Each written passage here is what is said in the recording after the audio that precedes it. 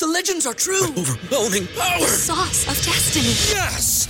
The most legendary sauce has arrived as McDonald's transforms into the anime world of WickDonald's. The greatest flavors unite in all new savory chili McDonald's sauce to make your 10-piece Wick Nuggets, fries, and Sprite ultra-powerful. Unlock manga comics with every meal and sit down for a new anime short every week only at WickDonald's. Ba-da-ba-ba-ba, go! At participating McDonald's for a limited time while supplies last.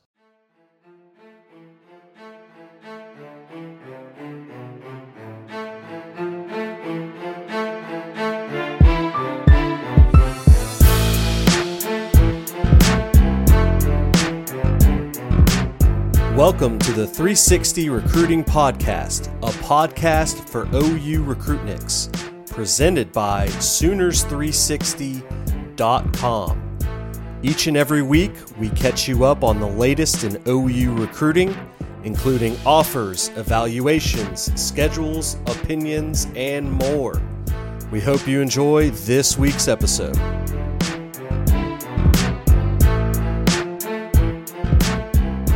Thank you all for tuning in to another episode of the Sooners 360 podcast. No, it is not Matt tonight. He is out this evening, but you do have myself, Barry. And as always, I am here with our recruiting analyst, one and only Chris Mason, as well as the analyzer of all things football. The guy who understands the game, really knows it, and provides us with all these awesome evaluations that you see over there on Sooners360.com, Mr. Caleb Cummings. This is episode 22. Spring practice just started. Recruiting never stops. And recruiting never stops, Chris. This is a massive, massive weekend for Oklahoma. We've been keeping up with it over there on Sooners360.com. You have had a lot of work with all of the names. It looks like right now, 70 plus on campus in Norman this weekend. We'll talk about the logistics and what that's going to look like. Man, just give us the bird's eye view right now of this weekend, just with the 25, the 24, how that's all going to blend together, and tell us what Sooner fans can expect. Well, they're calling this weekend the Future Freaks weekend, which is a new label, a new name. I don't remember that name last year. So it's actually going to be 24 kids, 25 kids, some 26 kids, and actually a sprinkling of 27. Wow. So it's going to be 4 classes worth of kids on campus. Of those 75, 70 plus that probably will be on campus, probably about 50 have offers between 24 and 25. I'm not sure OU's made any 26 offers yet. If they have, it's just a handful, because Brent wants to see, they want to see some grades. They want to see some tape. They want to see varsity tape before they make any offers. So I'm not sure any 26 offers have gone out yet. And it's going to be a huge weekend. I thought it was going to be a good weekend for 2025, which I thought was actually going to be the focus, like March 25th, the 25 class. I thought OU was kind of trying to make like a correlation between that. But it's just blown up beyond really our ability to track. We have a great guy on our website, Saptown Sooner, who helps us track all this stuff. And he's done an incredible job. We have a great list on our website in terms of tracking who's there. But every time he updates it, 3 or 4 more players say they're coming. So it's been almost impossible for us to keep that thing up to date. Yeah, and it's going to be just interesting to see the logistical way of how this is all done. But we'll get into more of that kind of as we go.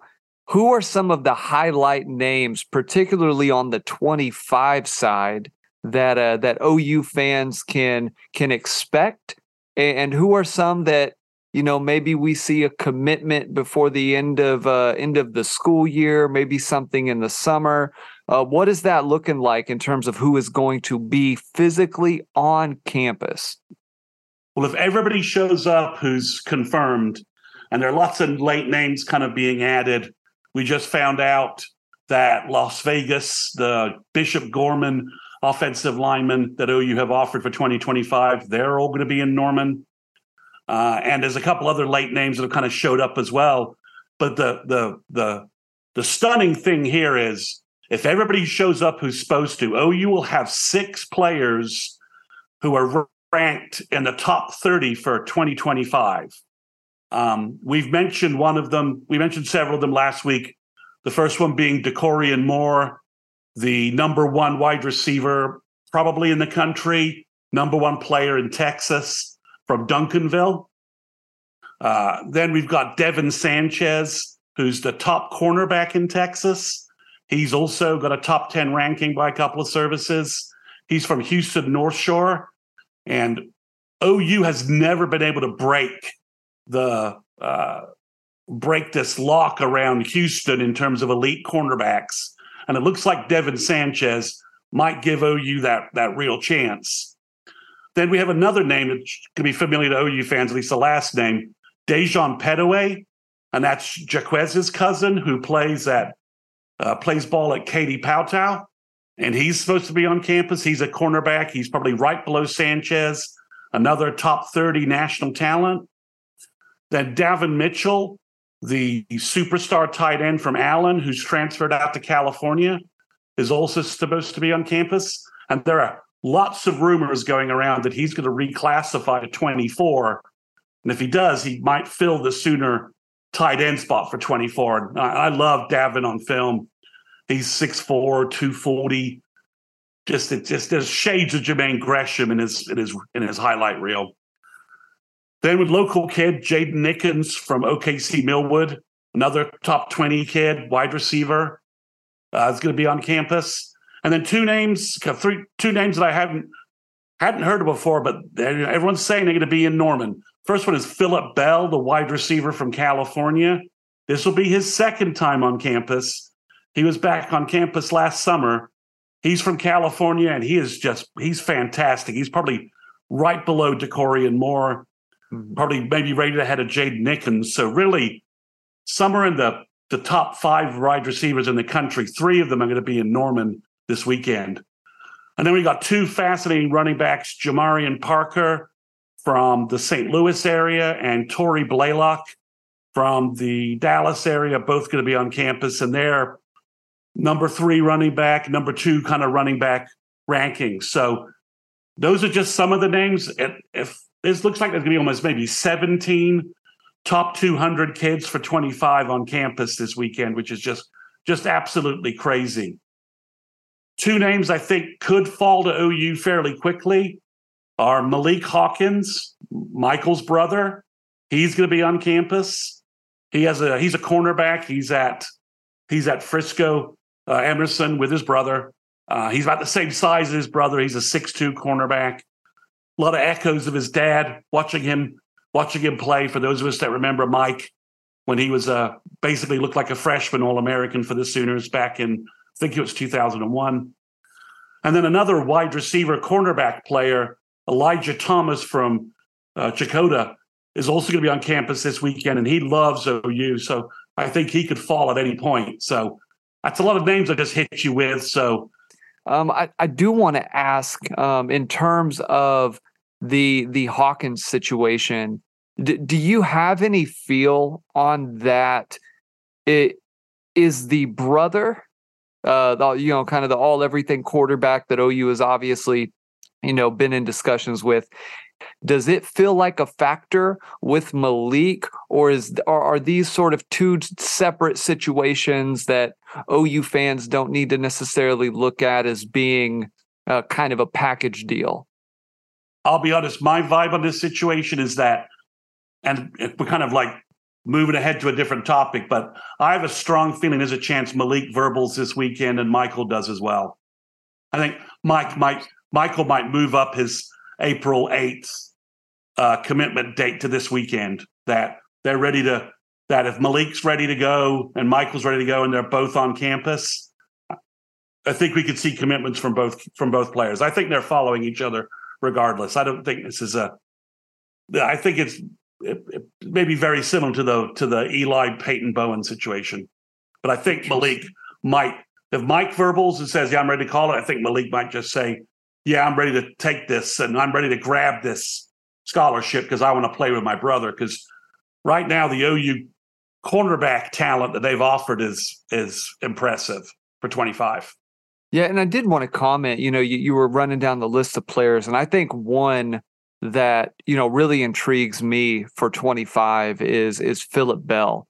And watching him, you brought him up, but watching him play, Sooner fans aren't necessarily going to like the comparison, but there's a lot of Trajan Bridges of go and get the ball.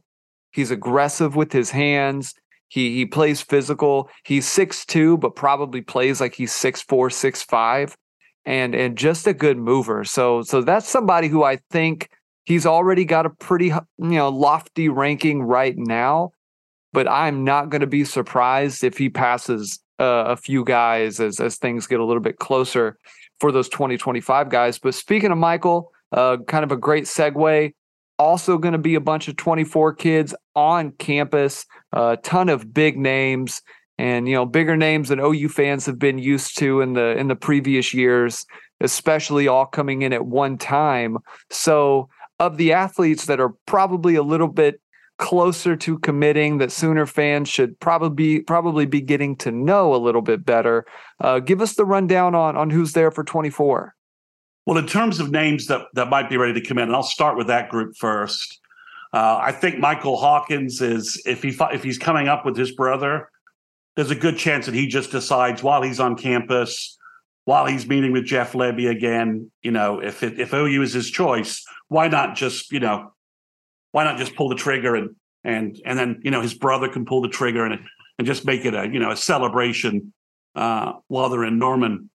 But Michael Patterson McDonald, the DB from the Oklahoma City area, is supposed to be back on campus. He was just on campus about 2 weeks ago with his best friend, David Stone, 5-star defensive tackle David Stone. And he's supposed to be back on campus. And I think he's a threat to Verbal. Also, we had a bunch of really big-time visitors this week, 24 kids. One of the kids who visited was Devin Jordan from Tulsa Union, and he just got an OU offer. And I'm having a hard time seeing how Devin Jordan and Patterson McDonald hold on to those offers too long without verbaling, because OU has an impressive DB list that they're working. And if they want to be part of this class, I think they might want to go ahead and jump on those offers. What is your vibe that you get if just from the way offers have been going out, particularly on the defensive side of the ball, as to how OU is or isn't holding guys' feet to the fire? I mean, I know in years past, it's been a deal where, that they're kind of locked in on one guy. One guy's sort of leaving them hanging for 3, 6, almost as much as a year. So what are your thoughts in terms of how the staff is leveraging some of these offers and the direction they sort of want to take the class, but also how they're using this to ensure some commitments? I don't think they're worried about commitments because they followed this plan last year and it worked out perfectly. But they are making a lot more offers this year than last year. I think, Caleb correctly identified that it's partly because I think their support staff is larger and more experienced in finding kids.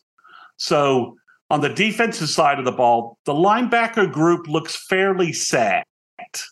Although a name that visited this week, Jordan Lockhart from St. John Bosco, I think is very, very interesting. He's 6'3", 230.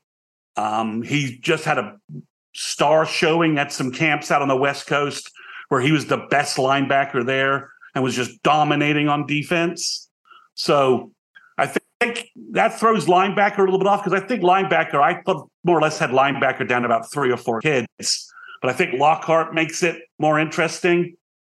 And then 2 deep, and then 2 defensive backs that visited this week, Vabu Torre, the big safety from New Jersey, who we talked about before last week on the episode, and Jeremiah Newcomb, a brand new name to me. Like all of a sudden, Jeremiah Newcomb's on campus. He's a top 150 cornerback from Arizona. And now he's on campus, and I'm hearing rumblings that he really likes OU too. And so does Torrey. So it's interesting that they've got those names, and then they've got Marcel Williams from St. John Bosco, who we talked about last week, who looks like an elite, island kind of big cornerback, plays on an island at St. John Bosco against the best teams in the country. He's also coming into town, apparently really likes OU as well. So, I mean, the defensive line thing is mostly set, but I think defensive back is wide open. And I got to make a class prediction here in about a week. And I'm struggling to decide what 5 or 6 names I'm going to choose at DB. Hey, Caleb, you had a chance to watch Newcomb's video. What did you think of him at cornerback? Yeah, no, he's a really good player. I think the thing that's jumped out probably the most to me is he's really smooth, right? He's not as big as Williams. He's listed at 5'11", and that's probably accurate. Although he's got some long arms, right? So got some long levers to make up for. 5'11" is not short, but we are kind of in the day and age where you're seeing corners up to 6'3".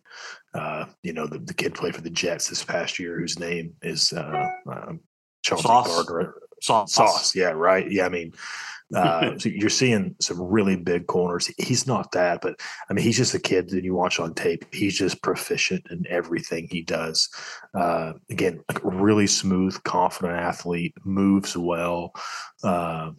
He's not super physical. He's not. He's not out there just, laying kids out. But at the same time, you watch him, he'll put his foot in the ground, come up, and he makes a play. He's not afraid to hit. Good in zone, good in man, can really do a bit of everything. He's, it's just a really solid player. And like every one of these kids, it seems like you watch his tape and you've got tape of him playing outside receiver, playing inside receiver, playing wildcat quarterback. He, just does it all. So I don't want to say he's not like an elite athlete or anything like that, because you do see him at the wildcat position or at receiver making big plays. I just mean that he's probably not he's not a 10-5, he's not a 10-4 kid like Caden Durham, but really solid player. I was talking about Jordan Lockhart, maybe, because I think the linebacker group is Peyton Pierce from Lovejoy, obviously Sammy Brown from Georgia they're going after. And then I thought Ty Anthony Smith, the other linebacker from Texas, was kind of the group. But when I look at Lockhart, I mean, I really see a thumping Mike linebacker. What do you think about him? Yeah, honestly, I thought the same. It's funny you say that. We saw that pretty similar, because when you watch this tape, again, it's at Bosco, and they really play him in the edge position a lot. Yeah, they do. Yeah, he rushes the passer quite a bit, but he's not he's not like an R. Mason Thomas type, or an Oboe type that's real twitched up.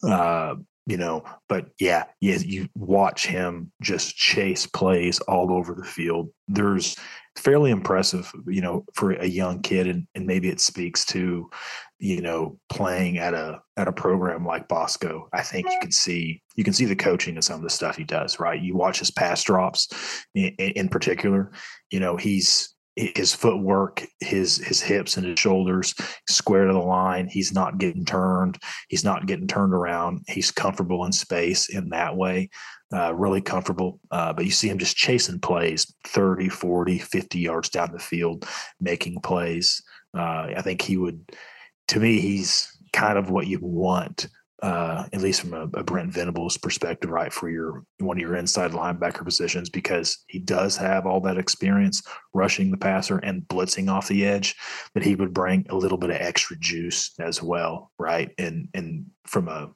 blitzing standpoint. But yeah, I thought the same thing. I mean, I wrote down, ideal fit inside linebacker, next level, limit his, him being in space where a lot of what Brent does, or he has done in the past anyway, right, at Clemson, was you would see a lot of interchange between those outside linebackers, and it's different than his time at Oklahoma in the sense that it would be both the Sam and the Will.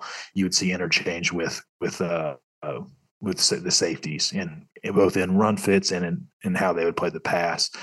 So you probably don't want a guy like Lockhart, out there covering, being a deep middle player, but inside linebacker, he fits in really well. And I'm with you on to Barry's point, I'm not confused, but I'm really interested where all these guys. I'm confused. Up.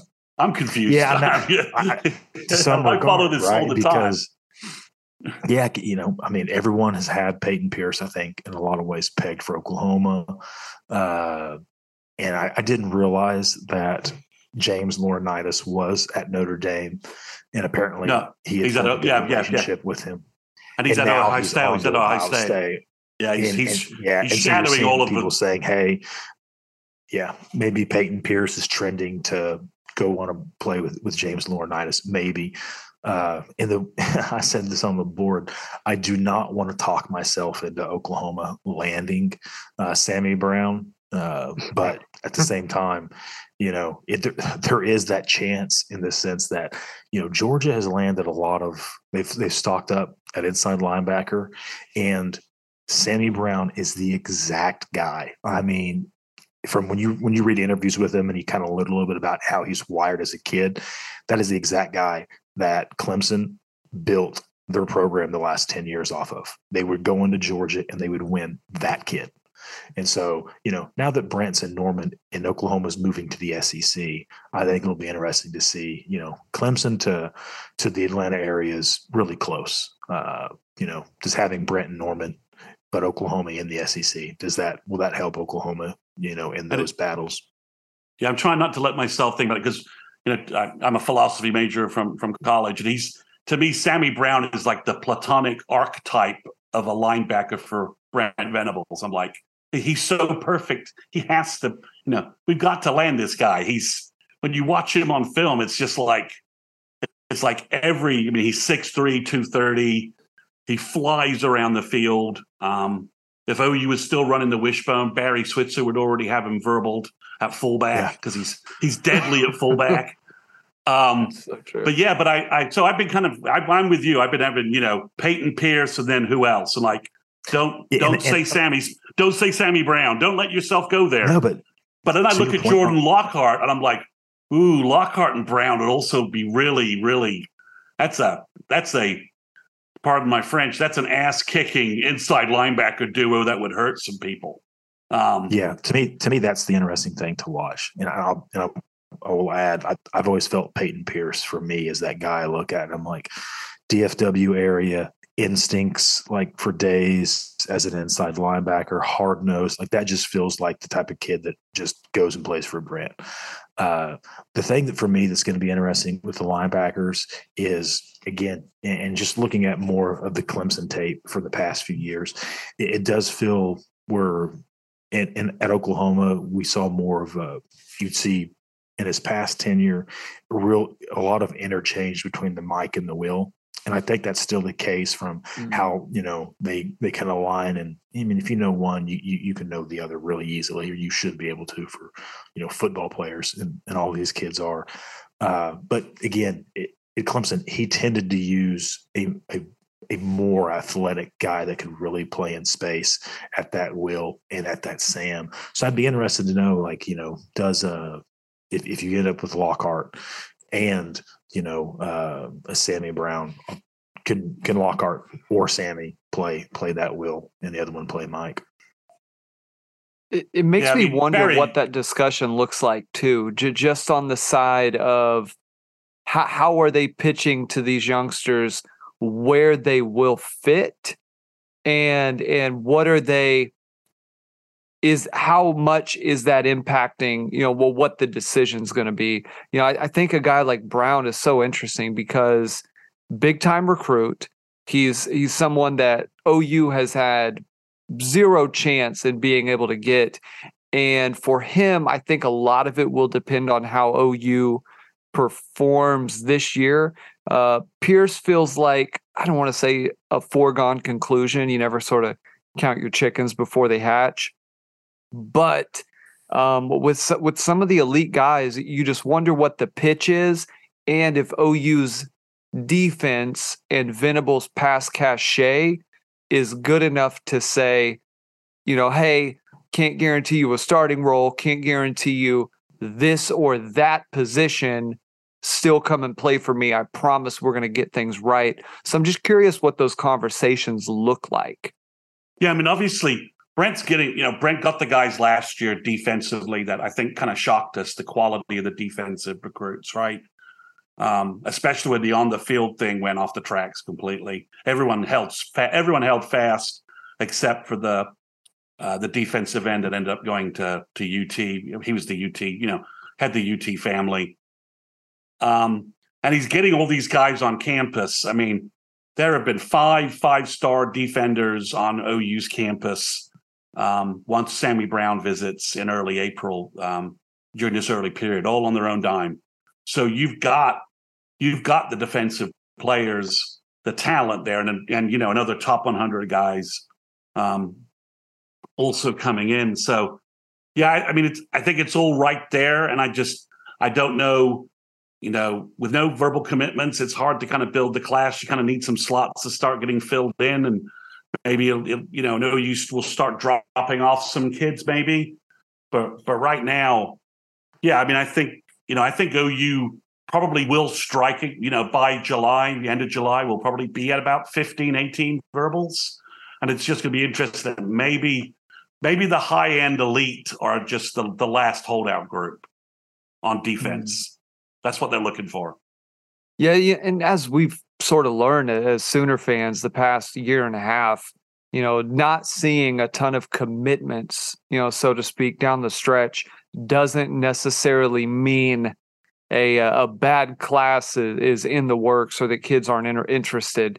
It just means that the staff, what they prioritize is just different. I did want to kind of get a quick rundown because for those who don't know, by the time this podcast is out, we should also have the interview out. But we were able to find out a little bit of information regarding this upcoming weekend for a 2025 youngster, and also wanted to maybe hit on a few others that we know are not going to be there this weekend. But Chris, tell us about the interview that you just had that folks are going to be able to find on Sooners 360, and what we were kind of gleaned from that about this weekend, and then as well as the other kids. Yeah, we were able to interview Las Vegas 2025 safety prospect Maitai Tongoe. I believe that's correct, or close. He's 6'4", 195 pounds. He's got offers from Oklahoma, USC, and Georgia. He's in the top 200 of the composite right now, and he looks great on tape. And he was one of the kids that was supposed to be in town this weekend. He's had something come up, but he did tell us that there's going to be a big group of players from Vegas who are all coming to town. And he knows all those guys. He was rattling off the names. So it's interesting that Vegas seems to be he was mentioning that he played under 14 football with all of these guys, and then they kind of go their separate ways to different high schools, but he knows all of them. So it was interesting to get some feedback from Maitai about how his recruiting is going. And he's really, it's obvious DeMarco Murray's our image of DeMarco Murray is kind of running Vegas. That seems to be true. His name and cachet in that city from a recruiting perspective is pretty impressive. Yeah, for folks who have not listened to it yet, as this comes out, make sure you all go listen. Just a very, very upstanding young man. Really, really fantastic interview. Was the first for the Sooners 360 podcast. So going to be interesting stuff.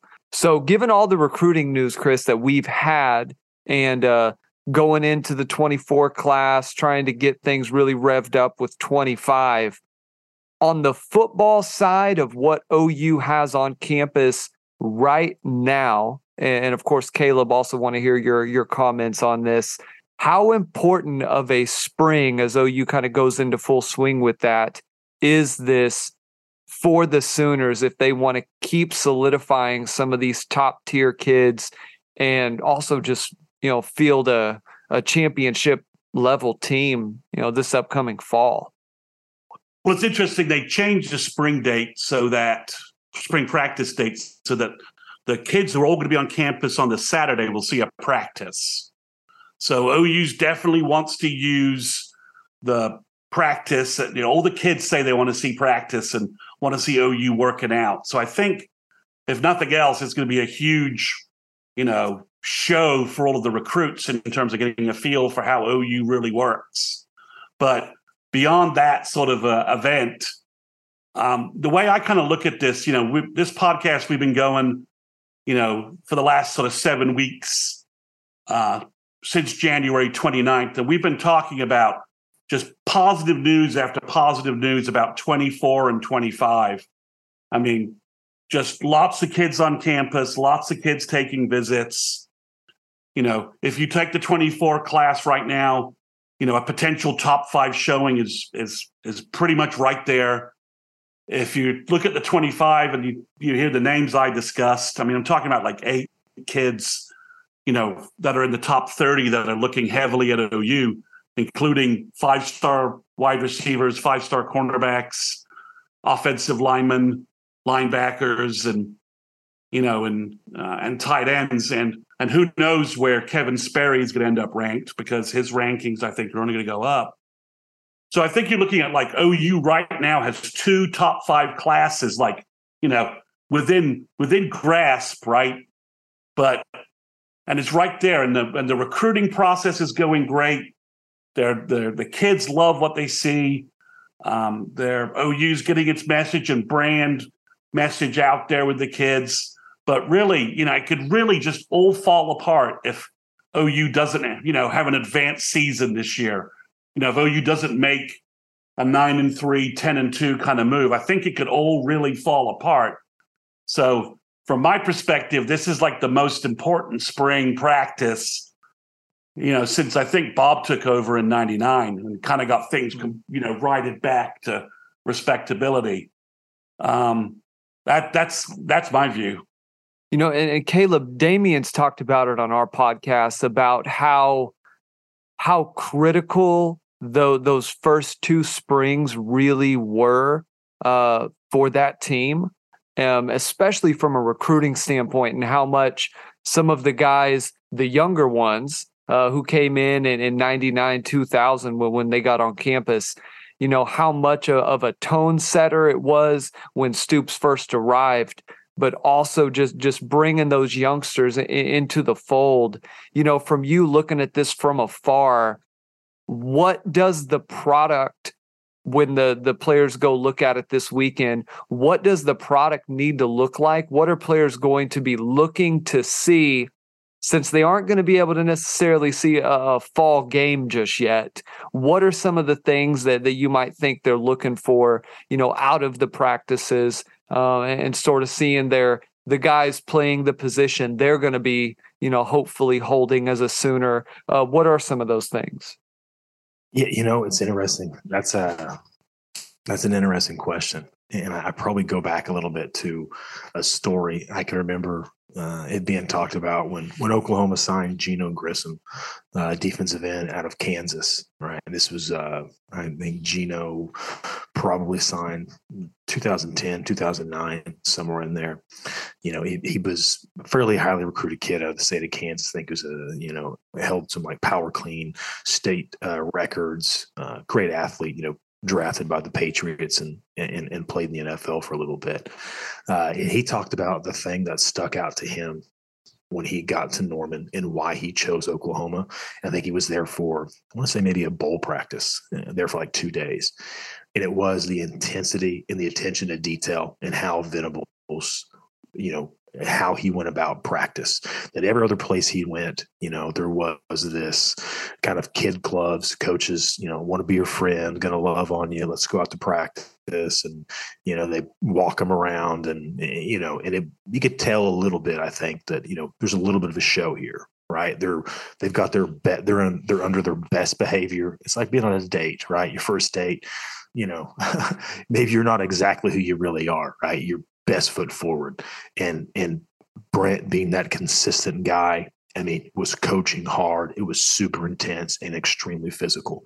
And he came away from that being like, okay, this is exactly where I want to be. Like, this is how my high school is. This is how I'm wired. This is the type of guy that I am. And I think that's actually really important. And it kind of goes back to what Damian said, about buy-in, right? Because I think that's there's two parts to that. Part of, this is you want buy-in from these guys that are coming in, but you've got to be who you are, right? And if you want to be a hard-nosed physical football team, that's what they want to be on offense. They want to run the ball, downhill and be extremely physical. Defense, they want to be physical at the line of scrimmage, suffocating safeties, flying downhill to fill the run lanes, right? Like, you got to be that every day, and in some ways that is, a good test for those recruits when they come in, that they can see, hey, am I a fit for this? So that kind of goes both ways for those recruits to be able to come in and you attract the guys that, are attracted to that, the guys that want to be pushed, want to be tough, maybe value that as much as anything in how they're, made up mentally. So I think that's, going to be an extremely important thing, on every level, right? Because again, you do want to attract that. And I agree really wholeheartedly with Chris. This is easily the most important 6 months, that Oklahoma football has gone through since, January to August of 2000, because, Bob went through some seasons here and there where, 2005, right? There were lots of things happened coming off that national championship appearance and lots of turnover, injuries, the Bomar thing, but at the same time, you had Bob's track record. And I think there was this, everyone believed and knew, they understood the standard and they knew, hey, Bob will get this right. Right. There was this massive amount of trust from every player to every fan. Same thing in 2009 when all the injuries struck, right? It was like, well, he'll get it turned, he's got this fixed. We don't have to worry about it. To some regard, there still is the question with Venables, if, hey, let's see this. Let's see it on the field. You lost 5 games by 3 points each, or, one possession. In the other 2, you didn't have your quarterback, but still, we've got to see it. And I think that, for me, it's always going to start with being physical and being physical up front. To me, one other thing is, I really think they need to see, if I'm imagining that, the recruits also want to see they want to see the 5-star kids at the beginning, all the hype and all the noise. They want to see, and OU really needs our 5-star recruits to be 5-star recruits starting this spring. We don't need, and I'm not going to pick on anybody, but the last sort of 5-star defenders OU really had were Caleb Kelly and Buki, right? We don't really need their debuts. We need like an AD, Adrian Peterson kind of debut. I don't want to put too much pressure on him, but if I was a 5-star kid watching OU spring practice, I kind of want to see Peyton Bowen and PJ out there, see what they're doing, right? Like, those are the guys I want to be with. Those are the guys I want to play with. So, and I think Deshaun McCullough sort of fits in that structure as well. Maybe Kanik does athletically, that, you want to see like the elite guys out there on the hoof running around. Man, let's talk about that a little bit, because discussing this, OU was into their second practice today, and a lot of true freshmen are taking the field. Your Caden Greens, your Peyton Bowens, as you mentioned, your maybe lesser known guys like a Phil Picciotti, although we are very well aware of him. Ashton Sanders, all of these guys. So want to do a little bit of a stock report with you all, if you will. And we'll start with Caden Green. I'm going to throw this to Caleb first, because I'm really curious to hear what he thinks the development is going to look like on this side. I do have my opinion here, and I'll give that as we kind of circle around. But Caden Green, Mr. Caleb, stock up, stock down, buying, holding. What are you doing here? Yeah, I would say, it's a layered answer in this regard, and we'll see what you think and what some other folks think. And this is going strictly off of a couple of seconds of video, seeing what he looks like on the hoof, right? But I would say it's stock up. I'm buying the stock, but I'm buying the stock as a guard. And I think reason being, I think he can play tackle, and particularly right tackle. Seeing him check in at 6'5", 305, and it's a good 305. He just looks like he can compete potentially this fall, to be a backup. If he was a number 2 inside at guard, and he may not have to be, with the transfer from Miami of Ohio, but I think he's got the ability to go in and compete there. And then the other part is, when you see him on the hoof, maybe this is a poor guy to look at him next to, but next to Rouse and next to Tyler Guyton, there's he's not, I would say, as long as those two gentlemen have some some kind of high end length for the tackle position. But I'm buying on Caden Green. I love the fact that he he's looking physically like he'll be able to compete early. I am 100% with you. And I'll go as far as to say, if putting Caden Green at guard, and then you have a guy like Rouse and Guyton sort of bookending the other side, you now have, just in those 3 guys, probably one of, if not the most athletic offensive line in the Big 12. At that point, you have Caden Green. That was one of the things that, just comparing him to like a Bray Walker, who was a known kind of highly rated guy, just the way they moved in high school was totally different. And now having some confidence that Caden Green, a guy like that's going to actually be physically prepared, like we know they will. The offensive line last year still had their growing pains, but guys didn't necessarily look like they weren't physically, entirely there. It didn't look like that piece was completely missing. And now you've got another season with Schmitty. So definitely buying, maybe a little bit of a buy and hold, just to kind of see what the trajectory looks like. But absolutely, especially at guard. Chris, what do you think? Well, I'm actually going the other direction. I am buying at tackle, because with Sexton out and Rouse basically out, who's your third tackle on the team? That's a good question. Right. So Guyton, Aaron Parks, and then it's either Parks. Caden Green, or you move Jake Taylor, right? Yeah. Taylor played. So I think Caden Green is going to get mad run this spring at tackle. Now maybe they move him to guard because that just makes way too much sense. But if you're thinking about everyday practice in spring, I think Caden Green right now is at worst your third tackle on the team. Yeah, I think, knowing Bedenbaugh, he probably does Taylor to tackle, but that's one of those things where if you're going into fall with that, maybe because, Rouse, health-wise isn't there, well, whatever the case may be, I feel like that there would also be a quick trigger to pull and put a guy like Green out there, just with both of them being so inexperienced. As we know, if it was a Swinson type character, he's obviously going to be out there till the 9th game of the season.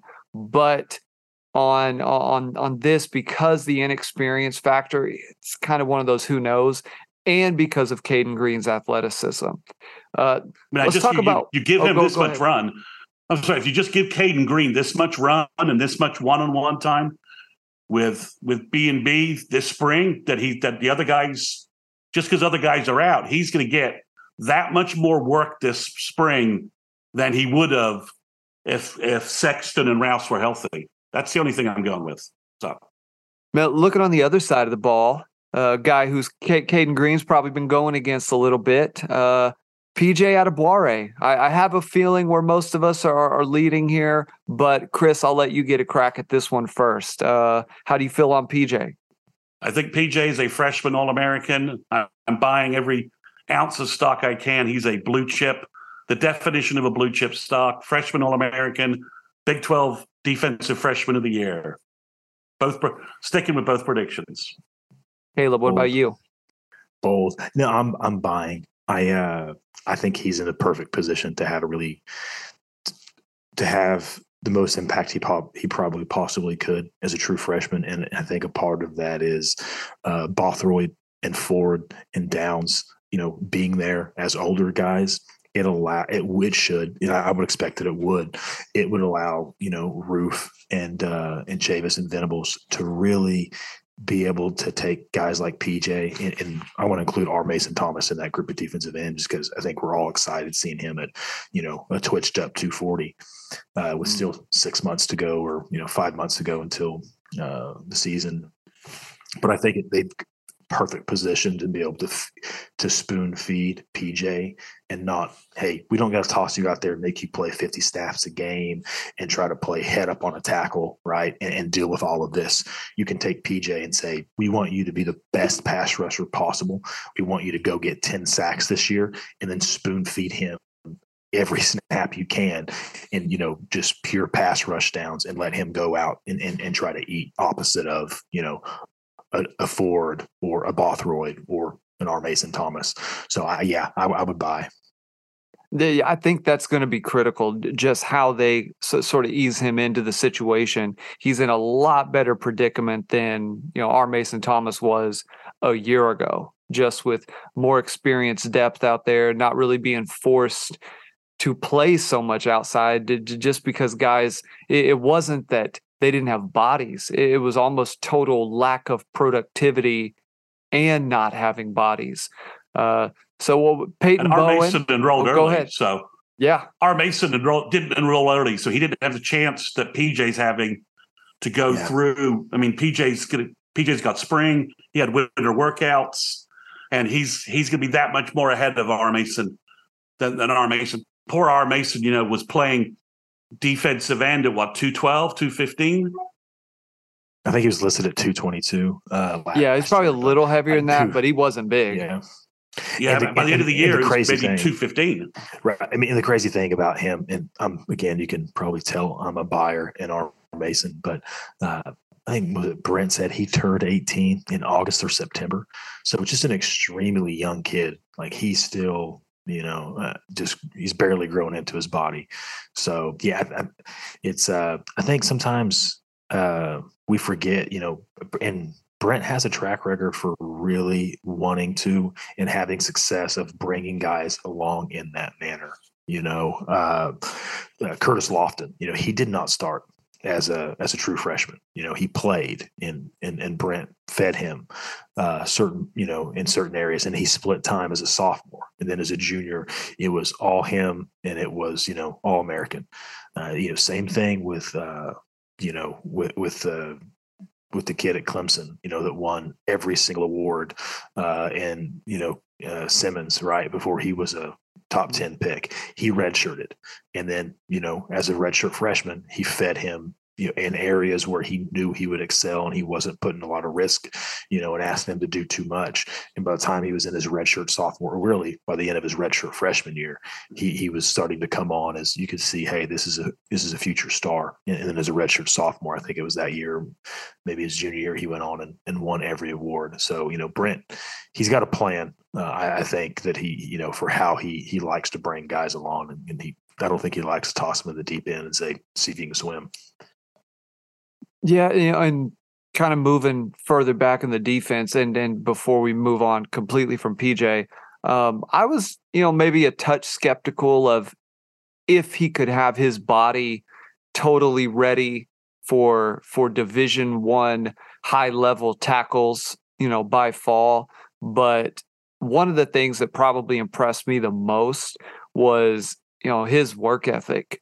Once high school was over, he got after it. And he looked like a different athlete from the end of his high school season to when we started seeing stuff kind of roll around mid-December, end of December. Just looked like a different guy. And then, of course, what we saw at the All-American games and just incredible stuff.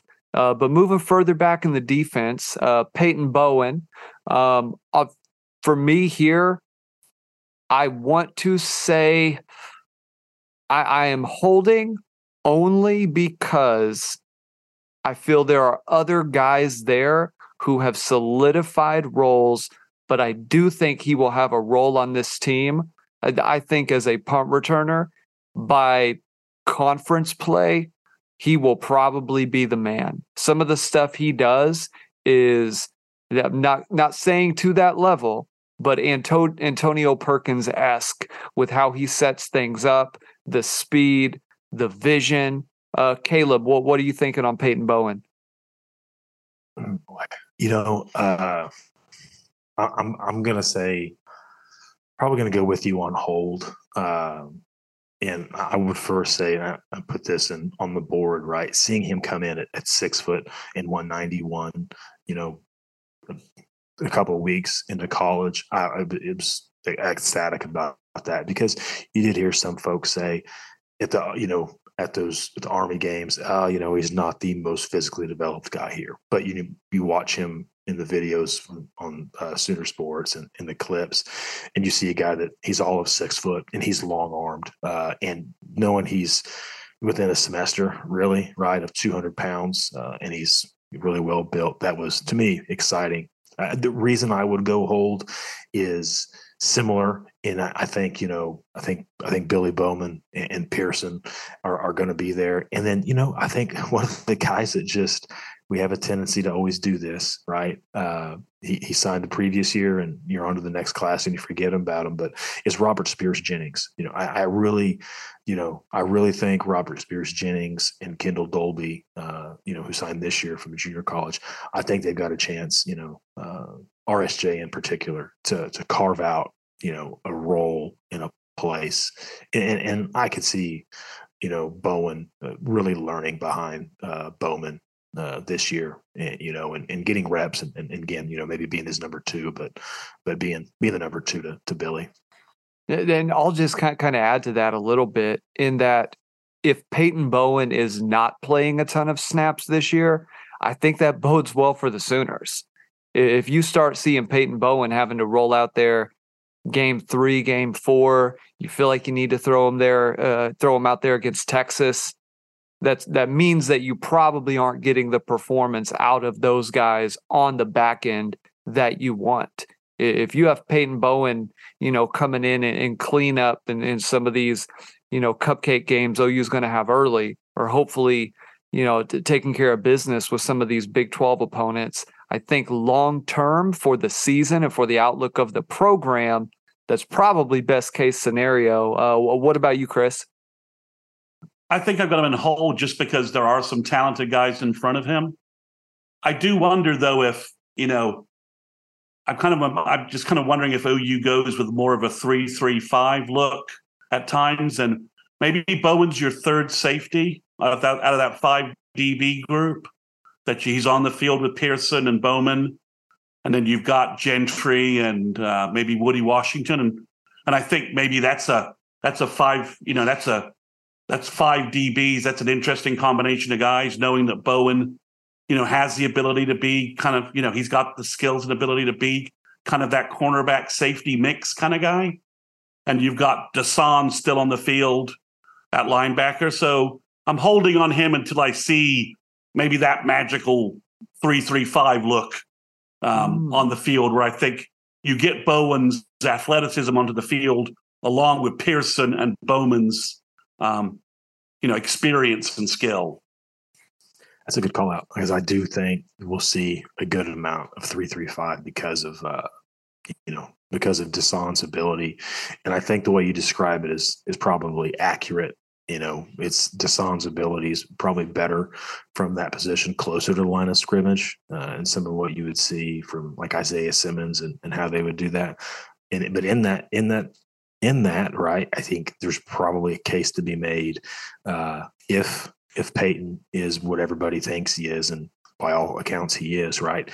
Maybe he's a good guy to come in and insert for Pearson, where Pearson's more of a physical downhill safety that will come hit you. That makes a lot of sense. Bowen might give you. Yeah, Bowen gives you some additional range and range and speed on that back end. So yeah, that's an interesting one. Good call out, Chris. Interesting. I feel like they used sort of Brodney Poole like that in maybe 03, 04. Probably 03 when he wasn't playing, I think, quite as much as a guy who was almost a change of pace safety back there. And of course, ended up being super talented. Hopefully Bowen is of the same ilk. But Phil Picciotti, I believe, if I remember right, he was the first guy to sign that day. But what are we thinking about him, Chris? Well, I think he's only a hold for me because of the positive feedback we're hearing about Kobe McKenzie being a factor at linebacker. So, because I think if you've got Kanik, Stutzman, sort of as the two inside backers, and Dasan as an outside linebacker, Cheetah.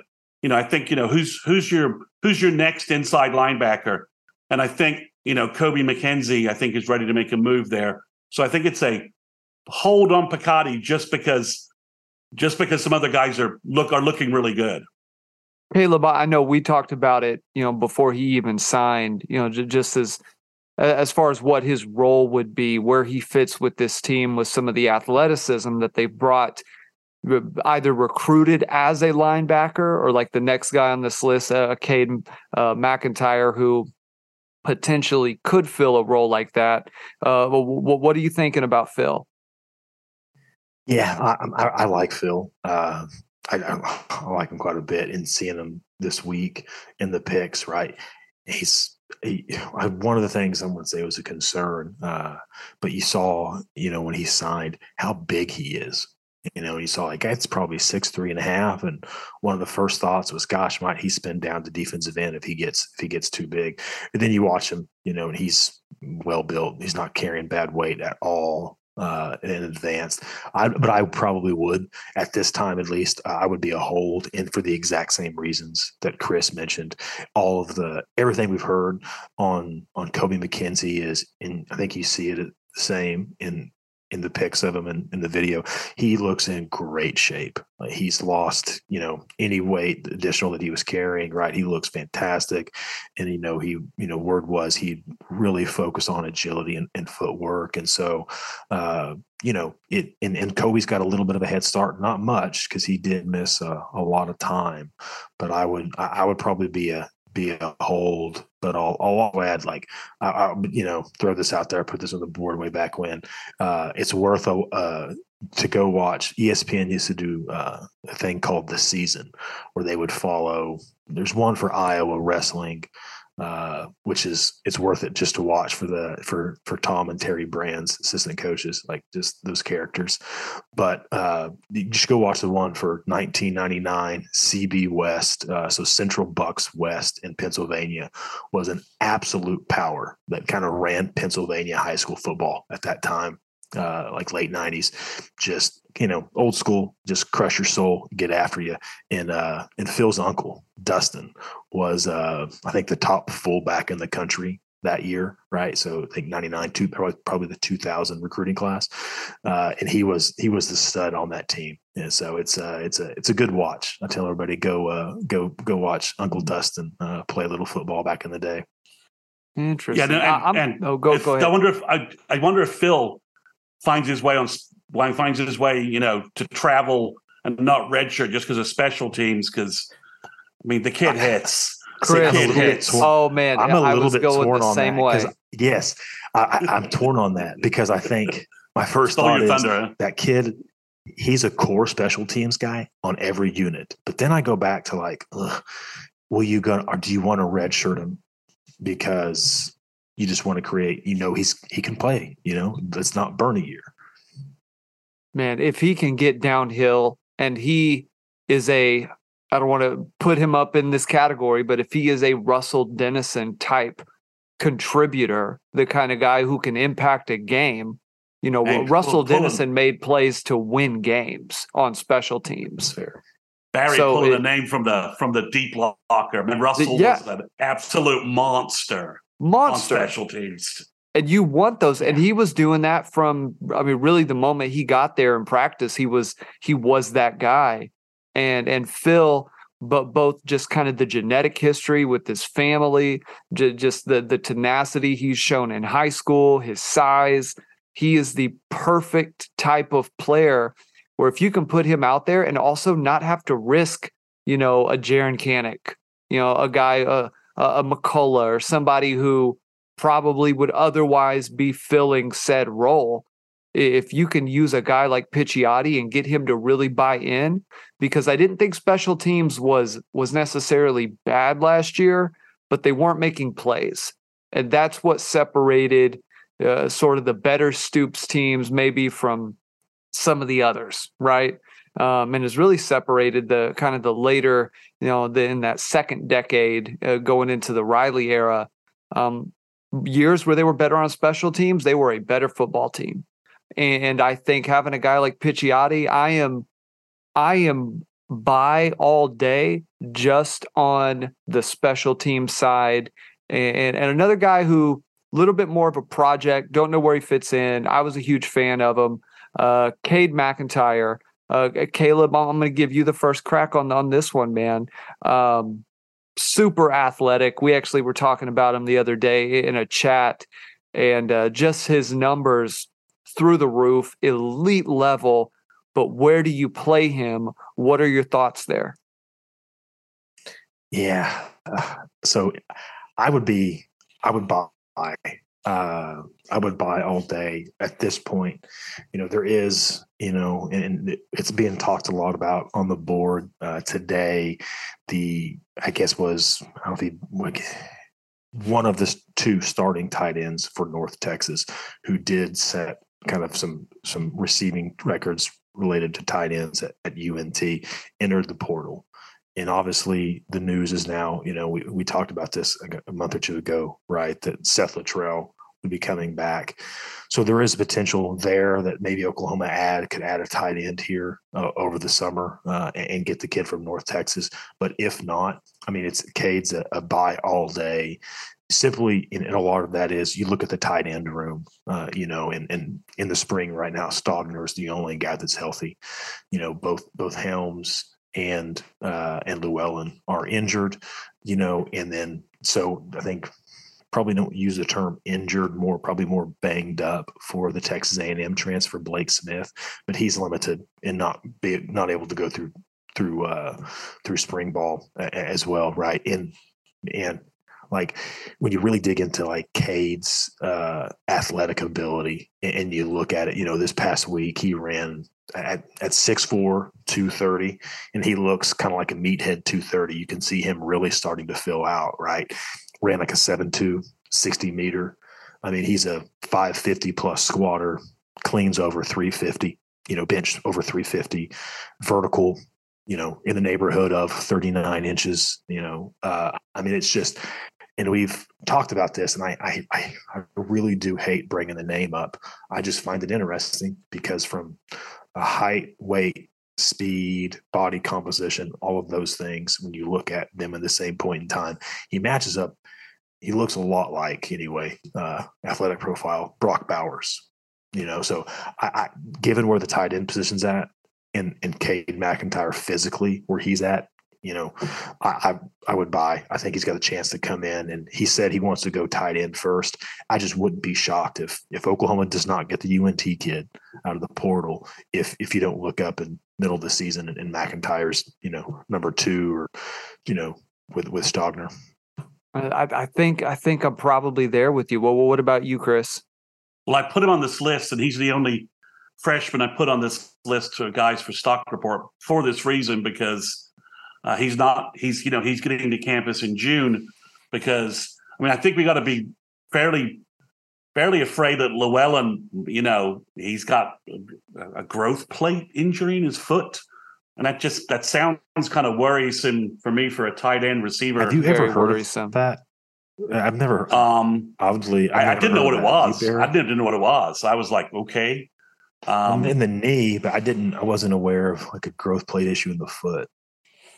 Yeah, it probably, I am entirely spitballing, but if not a growth plate issue, because that word kind of gets thrown around, he could definitely have maybe some growth abnormalities in the bones, kind of in the foot above kind of the plantar fascia or in that range, which if he does, that's incredibly painful, particularly for a big guy, and just, it's not a knock on him, but that was one of the things that him coming out, one of the reasons I thought maybe they try him at tackle was his gait didn't necessarily strike me as Big 12 conference tight end.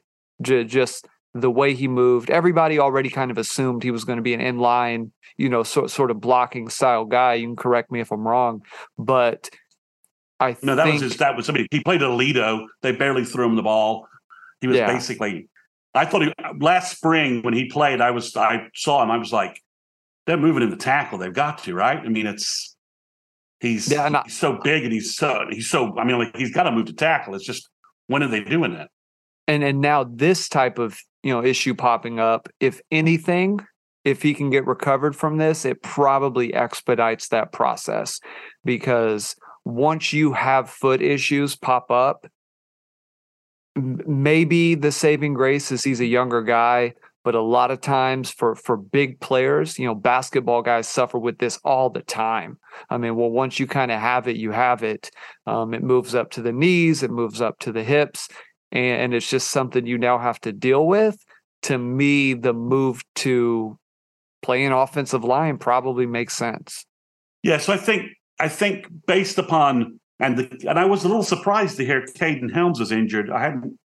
That was kind of like, oh, he's out too. So to me, I went back and looked at McIntyre's high school film. His receiving highlights are great. Really good ball skills. I think as a Sooner fan, I got to buy everything I got in Cade McIntyre at tight end right now. Mm-hmm. Maybe I withdraw a little of those funds if we get the UNT kid, or at some point Helms maybe gets back and maybe Helms gets back. He gets some vibe that, oh yeah, Helms is healthy, he's fine.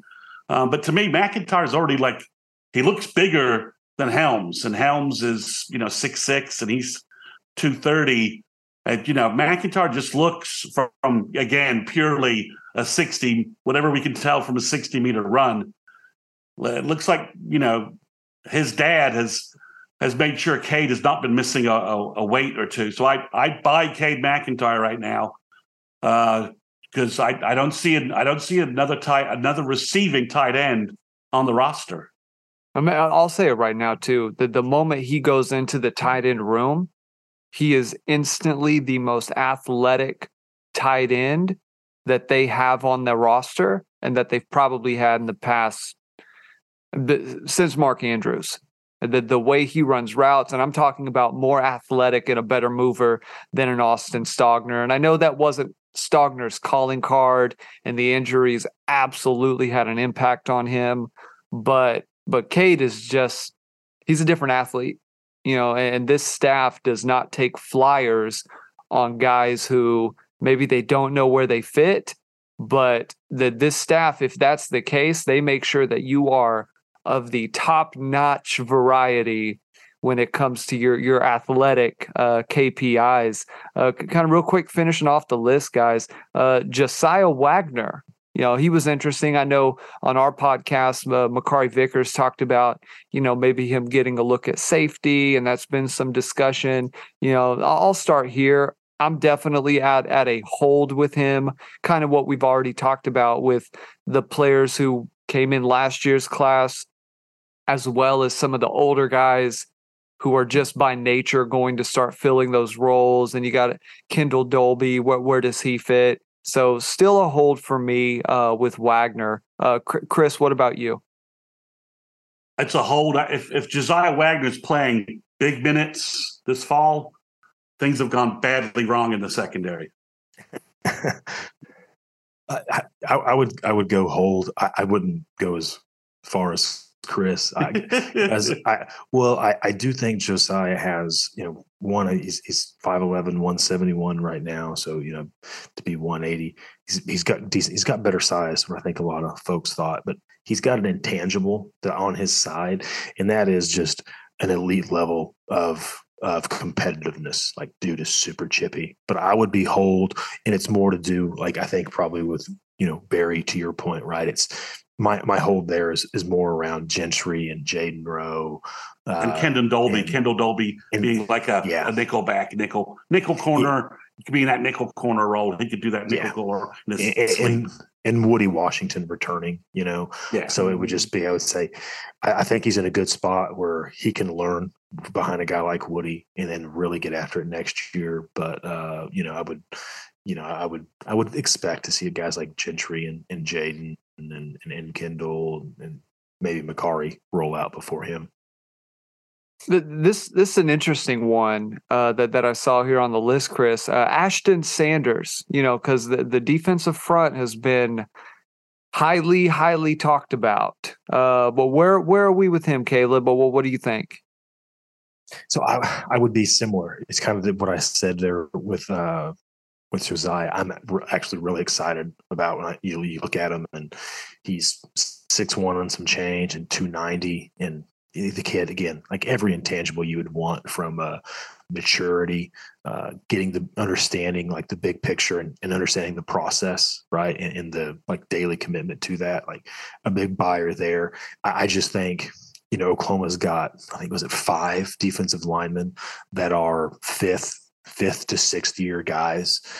Interior, like that's just with, Jacob Lacey and Sears and Kelly and Coe and Roberson, just those guys, right? Like, I think it's asking a lot for a true freshman that doesn't have some unique special thing. And he may that I just not aware of, right? But he's not, like a PJ that's crazy twitchy. It'd be tough to unseat, guys that are that much his senior. But it would definitely be a hold. Yeah, Chris, what about you with Ashton?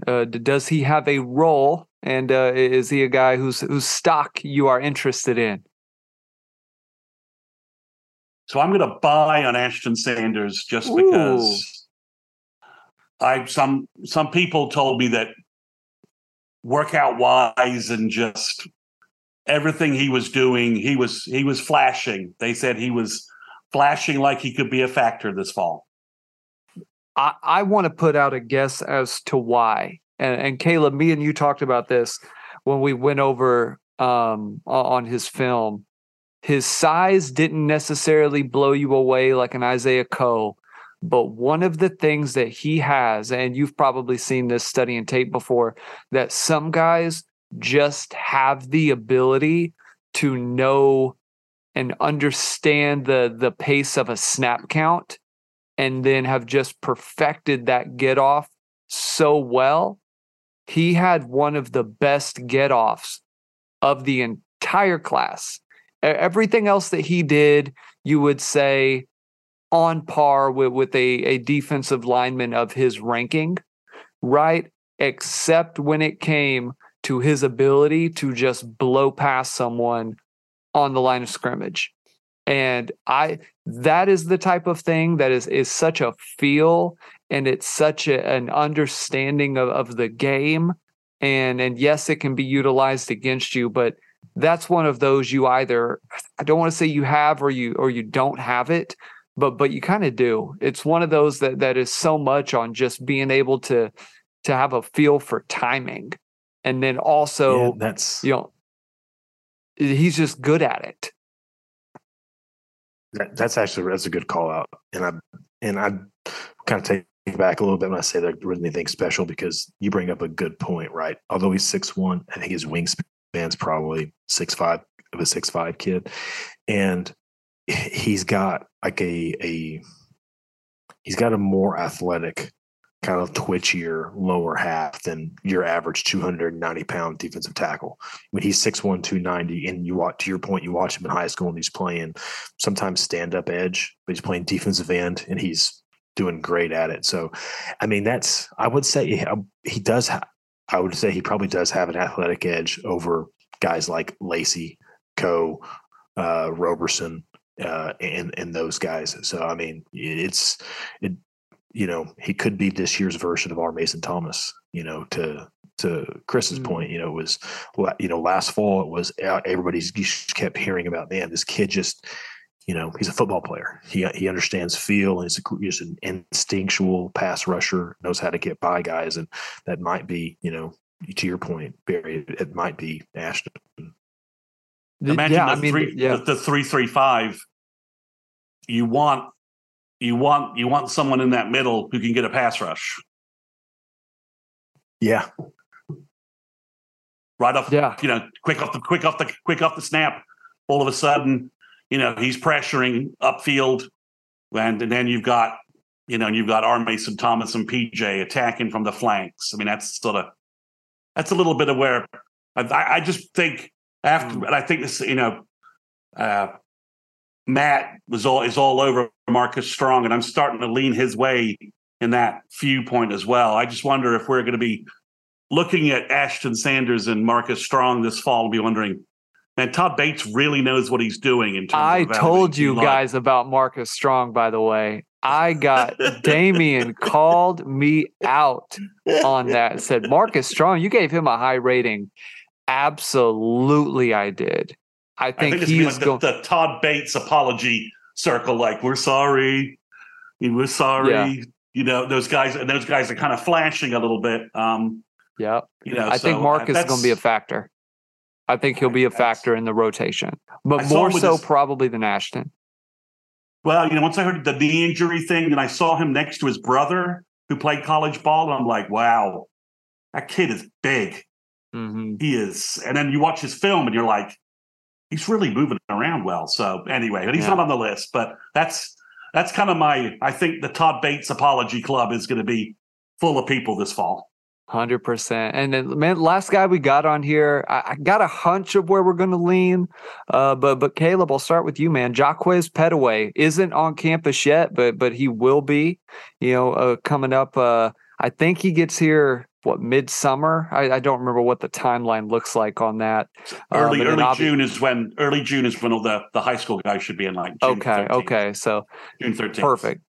So what do we think with Petaway? Receiver position, maybe a little bit easier in terms of, just maybe what's demanded of them on the field. It's not like picking up the center position or coming in there to play quarterback. What do you think about Petaway? Yeah, we're all going the exact same spot here. Like every one of us is, it's a buy all day. The past with some of the season preview position stuff we've done, I've actually found some interesting tape online and found one of Baylor in teaching, describing how they would teach those some of their route tree, right? And it's really the concepts around some of their deep choice routes and what they're trying to do as it relates to the outside receiver wants to try to stress vertical. If he can get to a point where he's touching that defensive back, he's going to go vertical.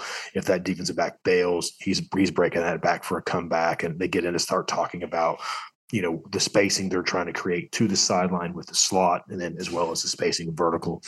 And you look at Petaway, and I'm like, my gosh, that's a kid that, whether it's inside or outside, he's got the speed to just stress probably most defensive backs Oklahoma's going to face. There's probably, I don't know if there's a lot of teams that have kids that can run like Petaway can. I'll be interested to see what he runs this spring in track, because he's a burner, and the offense is built for speedy receivers. So yeah, buy all day. What do you think, Chris? Well, where are you leaning with Mr. Petaway? Right, so this is a stock thing. So I am desperately hoping that I can hold on Petaway because of really good news coming out of spring about J.J. Hester, Nick Anderson, Andrell Anthony, anyone, right? And I'm afraid that in June, it's going to bite me in the ass and I'm going to have to pay out big time to buy Petaway stock in June. But I'm praying that I can hold for right now. Interesting. I am buying all day, and I probably lean a little different than you.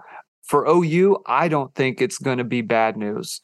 Petaway is the most developed route runner I have seen OU recruit.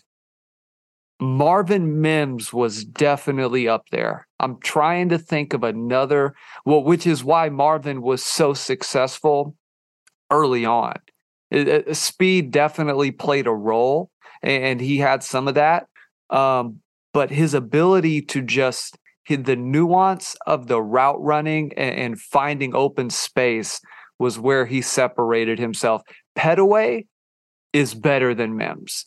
The stuff that Petaway does with his shoulders, with his eyes, things that you're seeing 10-year vets in the NFL do. And I'm the top-notch, understander of how the receiver position is played, but there are certain things that guys do or don't do. I liken it to, like a crossover in basketball where why does Allen Iverson's work so effectively, but this guy who maybe is just as quick doesn't? Well, it has nothing to do with necessarily their speed. It's the illusion of all of the other stuff they're doing. What are they doing with their eyes? Does a go route for him, where he maybe stutters, does it look just like his comeback, right? Has he nailed it down so well to the point where everything looks the exact same and the nuances are just there? I think Petaway, on top of the speed, has those abilities. And I think freshman year, he's going to be in the 600-700 yard club as a true freshman. I just think. You remember? Yeah, I think Kenny Stills freshman year. Could be talking true freshman year. True freshman year. That's a great comparison. Because Clayton was that was a redshirt freshman. So was Ryan Broyles because of the gasoline thing. Had and CD and Marquise was a JUCO. So was Westbrook. But Kenny Stills, his freshman year, was just dynamite. I think that is a good comp. I think that is maybe not in terms of play style or what they're doing there, but in terms of polish of their game. I was watching him run routes in on some video with college guys who were juniors, seniors, fifth-year seniors at the receiver position. And I think Petaway, by the time he's a junior, probably a sophomore, is going to be in the Marvin Harrison Jr. kind of strata in terms of ability to play the receiver position. Like he is going Hilton, to be maybe. He is going to be an absolute stud, and I'm holding that all day. Well, I'll be buying that stock in June. It'll cost me an arm and a leg, so you'll have to sell me some shares. I love it. Marvin Harrison Jr. is just on the mind because I saw a video earlier today of him rocking an Apple Watch and Louis Vuitton cleats in one of the games this past season. Oh my God. College athletes, Louis Vuitton cleats. I don't know what that would cost. And the Apple Watch, the Louis V cleats were one thing. He was tracking his steps in the middle of the game. We got to get your steps in. I mean, I appreciate that. The commitment to just getting his steps in. I love it. So here's a question for you guys. Kenny Stills, freshman year, 786, in yards receiving. Petaway, over, under? That's a good number. I think probably right under, just by the nature of the offense. Well, if no one steps up, and you're playing, and we think maybe Farouk is doing some slot stuff and stuff like that, if Petaway is doing the Marvin Mims deep threat stuff and our quarterbacks can get him the ball. Yeah, Pettaway could go 1,000 yards. He can. There's that many. We know how many deep routes are open in this offense, right? I mean, Mims should have had 1,400 yards. He left at least 300 on the field. Yeah. And drops alone. And Pettaway, I think, as you said, Pettaway, he's a much better wide receiver out of high school than Mims. Just from what I see, and he's faster. Looks faster too. Just game faster. He looks fast, game faster. So if you guys are right, then I would go over because I think he becomes 1A, 1B, and the Baylor offense, the speed guys I remember for Baylor were just blowing people away. Katie Corey Cannon Coleman Katie Cannon did 1030 his freshman year at Baylor. That's a comp right. That's a comp right there. Maybe not. I mean, it is right. Cannon KD was 6 foot 180. Was KD that short? I always remember him being a taller guy, but maybe not. I think he's got longer arms, which kind of makes you look a little bit. But 6 foot, 180 pounds, and could really run. That's why I say that the offense is really built for speed. A lot of those routes as they like to do, or it's just different than the air raid. It's a lot about if you're a great route runner, go find grass, find open area, get into a hole and work into that hole, set down, and we'll get you the ball, as opposed to a lot of it like the veer and shoot does is, it's if you're getting this coverage and you're here on the DB's hip, we're gonna break this off when he turns to run, break it off, right? Come back. If you are even, you're going deep, or let's break this into a slant. It's more aggressive, much more aggressive. Well, either way, yeah. Oh, go ahead, Chris. So if you could buy stock in one senior or higher player, who would it be? Ooh, Caleb, I'll let you go first. 4th year, 5th year player. Senior, 4th or 5th year player on the team. It's going to be fun. Trace Ford. Okay. Oh, that's interesting. I think particularly if they do, watch like him at Oklahoma State, what Jim Knowles did. Jim Knowles did a lot of when he'd go 3 down, he kept Trace on the field and just bump him out, and he played kind of everybody calls that something different. I can what they called it a Leo, but he's really comfortable in that, and I could just see I could see a place where if Trace Ford's healthy. And I know hearing him talk, that's one of the reasons he chose Oklahoma when he got to Norman, and he saw all the resources as it related to sports science and nutrition. And he realized, hey, this is the best place for me. Right. And so, yeah, I could see him going 10 plus sacks, in a season. So, I think the last guy to do that was it Jeremy Bill that had over 10. Yeah, probably. Yeah. What did Obo have in? Oh, that's what I was thinking. I was thinking Obo did like 10. He is like right at 10, or maybe it's somewhere in the 8-9 range. It might not have been 10, but I mean, yeah, in this defense with how they're wanting to be able to get at quarterbacks, I'm on the line too. I'm going Isaiah Coe. I think it's the season slips away, real quick in terms of just remembering what guys were doing. But, this is kind of Coe's last opportunity to, put some amazing tape out there to try and justify the, teams taking him for his size, right? And maybe some of the physical capabilities. But towards the end of last season, he was teetering on being a pretty darn effective player. And I think another season with Bates, another season with, kind of honing and developing his body, I think Coe could end up really being, along with, sort of his tenacity, leadership ability, some of the things that us fans and people kind of covering the game saw from afar. I think he's got an opportunity to to really be an impact guy. I would not be surprised if you look up and he's in the running for, a second, maybe first team kind of all conference, type deal. And in fact, I think that bodes well for Oklahoma if he is. If OU gets two guys along the defensive line, whether it's a Ford or a Bothroyd or a Coe, either first or second team All-American or all conference, All-American for sure, but all conference, I think they're probably winning the league.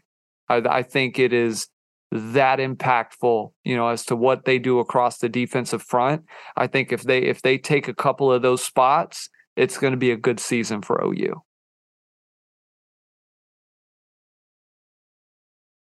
What about you, Chris? I'm going to go Woody Washington. I think surrounded with some leadership in the secondary with Pearson and Bowman being in their third year, possibly having a really good cornerback on the other side. So he's maybe seeing the ball a little bit more. Because I think, that helped Colden, because I think Woody was playing well during that stretch where Colden was getting interceptions. I think Woody Washington is primed for a big year. I don't think that's a bad outlook. And either way, those are the players that are going to need to be effective for this team to reach its potential. I mean, all three of those guys are guys who are going to have to be dudes on the defense. And if we're not saying their names or saying they overachieved, then it's probably another maligned season. We better hope. We better hope. We're talking about names like Makari Vickers is, old Big 12 freshman at cornerback, or Ashton Sanders is flashing, or PJ is just flat out the stud we all think he's going to be, and Trace Ford is just giving him tips on NFL agents in the next 2 years, something like that. But yeah, I think I like your guys' picks. I mean, I think where Trace Ford really, to go back on, I think Trace Ford really helps is maybe he's nothing more than a fourth quarter pass rusher to maintain leads, right? Because OU couldn't maintain leads, right? And then all of a sudden, it's like, okay, we're now everyone's throwing the ball against us. We're up by 10 points, and it's just throw. Okay, now all of a sudden, and my pass rushers are getting tired. It's like, break glass. Trace Ford comes in, and then all of a sudden, the pass rush is energized. You know what? I think we talked on this, and I think one of our group, or maybe on the board, about when you really started to look at the 2021 Oklahoma season, because Caleb was up and down, right? The Iowa State games and those games where he wasn't, right? He wasn't the guy that was, all world, right? When you really dug into those games and Oklahoma was winning those one-score games in 21, the reason was, the other team got that ball back, like whether it was Iowa State or whether it was Nebraska or, insert whomever it was, to go down to win the game. West Virginia. That was kind of the one.